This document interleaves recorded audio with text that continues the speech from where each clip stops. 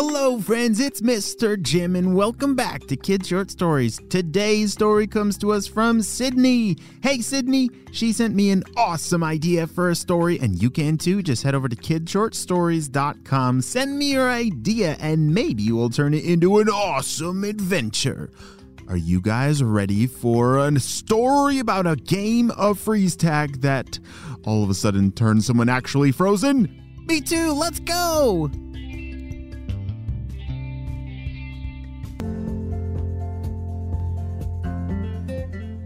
It was a beautiful day at the park.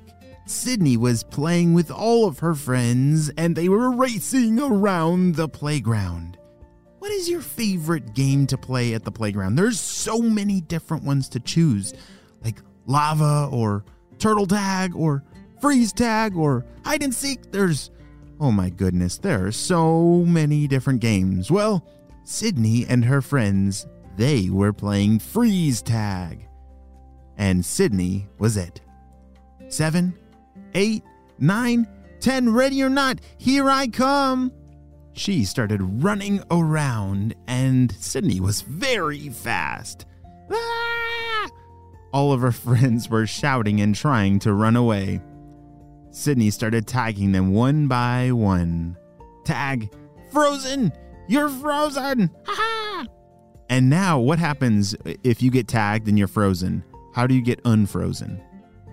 Yeah, one of your other friends has to tag you and then you become unfrozen, hopefully before Sydney catches everybody. Because if she freezes everybody, then she wins and the game is over. Well, Sydney was very fast. Faster than most of her other friends. And in just a few minutes, she had frozen everybody. Woohoo! I won! Shouted Sydney. All right, let's play again. Who wants to be it? Everyone was looking around. They had all now become unfrozen. Wait, Isaiah, the game's done. You can be unfrozen.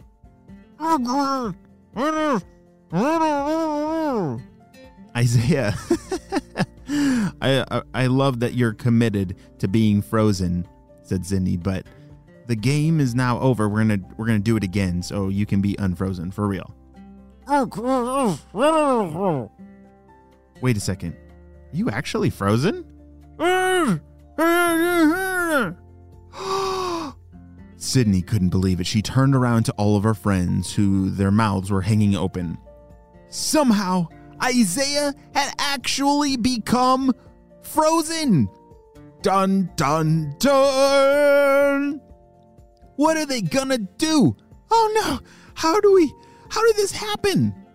You see, there was an old, long ago legend. Do you know what a legend is? Yeah, a legend is like an old story that they've told for years and years and years. Well, there was an old legend that the kids used to talk about this park. You see this playground? They had heard a legend that something strange happens here every once in a while if you stand in a certain spot. Something strange like the game actually comes to life, like the game that you're playing becomes for real.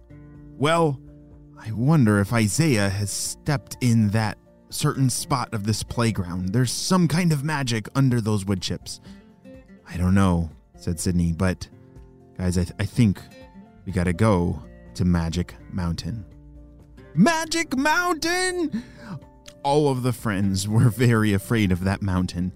It was a mountain that you could see from the playground. It was off in the distance, but it just looked really scary looking. It was pokey, and it had really big cliffs, and it looked, I don't know. There were lots of legends about that mountain as well, and no one was brave enough to climb it. Guys, I'm serious, said Sydney. I think this might be the only way to get Isaiah unfrozen. I don't know, Sydney. We're not very good at exploring and adventuring. We're not as good as you, said one of her friends. I think it's time, I think I need to go home. Bye. Pretty soon, one by one, all of the friends left.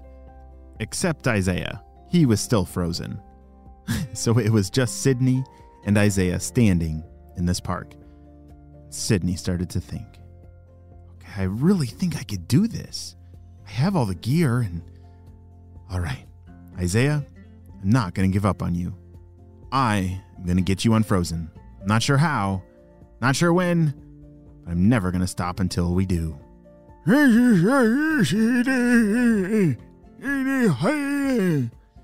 was really hard for Isaiah to talk, but I think he was saying thank you to Sydney. Sydney dragged Isaiah over to a park bench and let him lay down there. He was still frozen, so he couldn't move, but she was able to get him onto that bench. That would be a little more comfortable and safer. All right, gotta go get my stuff. Sydney raced home, grabbed all of her gear, and off she hiked. She had to get to Magic Mountain fast. It was already past lunch, and so there weren't that many more hours left in the daytime. And she had to get him unfrozen before it became nighttime. Sydney had been running as fast as she could towards the mountain. She had all her gear and her hiking boots, and there it was. Was now standing in front of the mountain, looking straight up into the sky. Can you imagine a really tall mountain? And what if you were standing right next to it? Wow, it looks even taller from right next to it, said Sydney, but I gotta do this. Another part of the legend of Magic Mountain is there was some kind of magical creature that lived on this mountain that guarded a magical cure, a cure that she hoped would save Isaiah. As she started to climb the mountain and get higher and higher, it pretty quickly got windy and cold.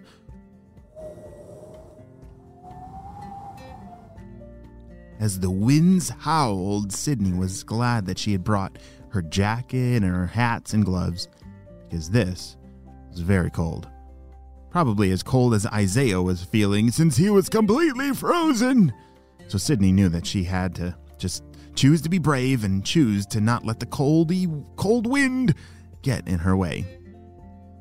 She continued hiking further and further up Magic Mountain. None of her friends had ever gotten this far, and so she was pretty proud of herself. And then all of a sudden, she heard a sound. What are you doing? Who is that? What was that sound? Was that the sound of the creature that guards the magical cure on the mountain? I don't know. It sounds a little silly, but a little scary. We'll have to wait and see what happens on the next episode of Kid Short Stories. Bye.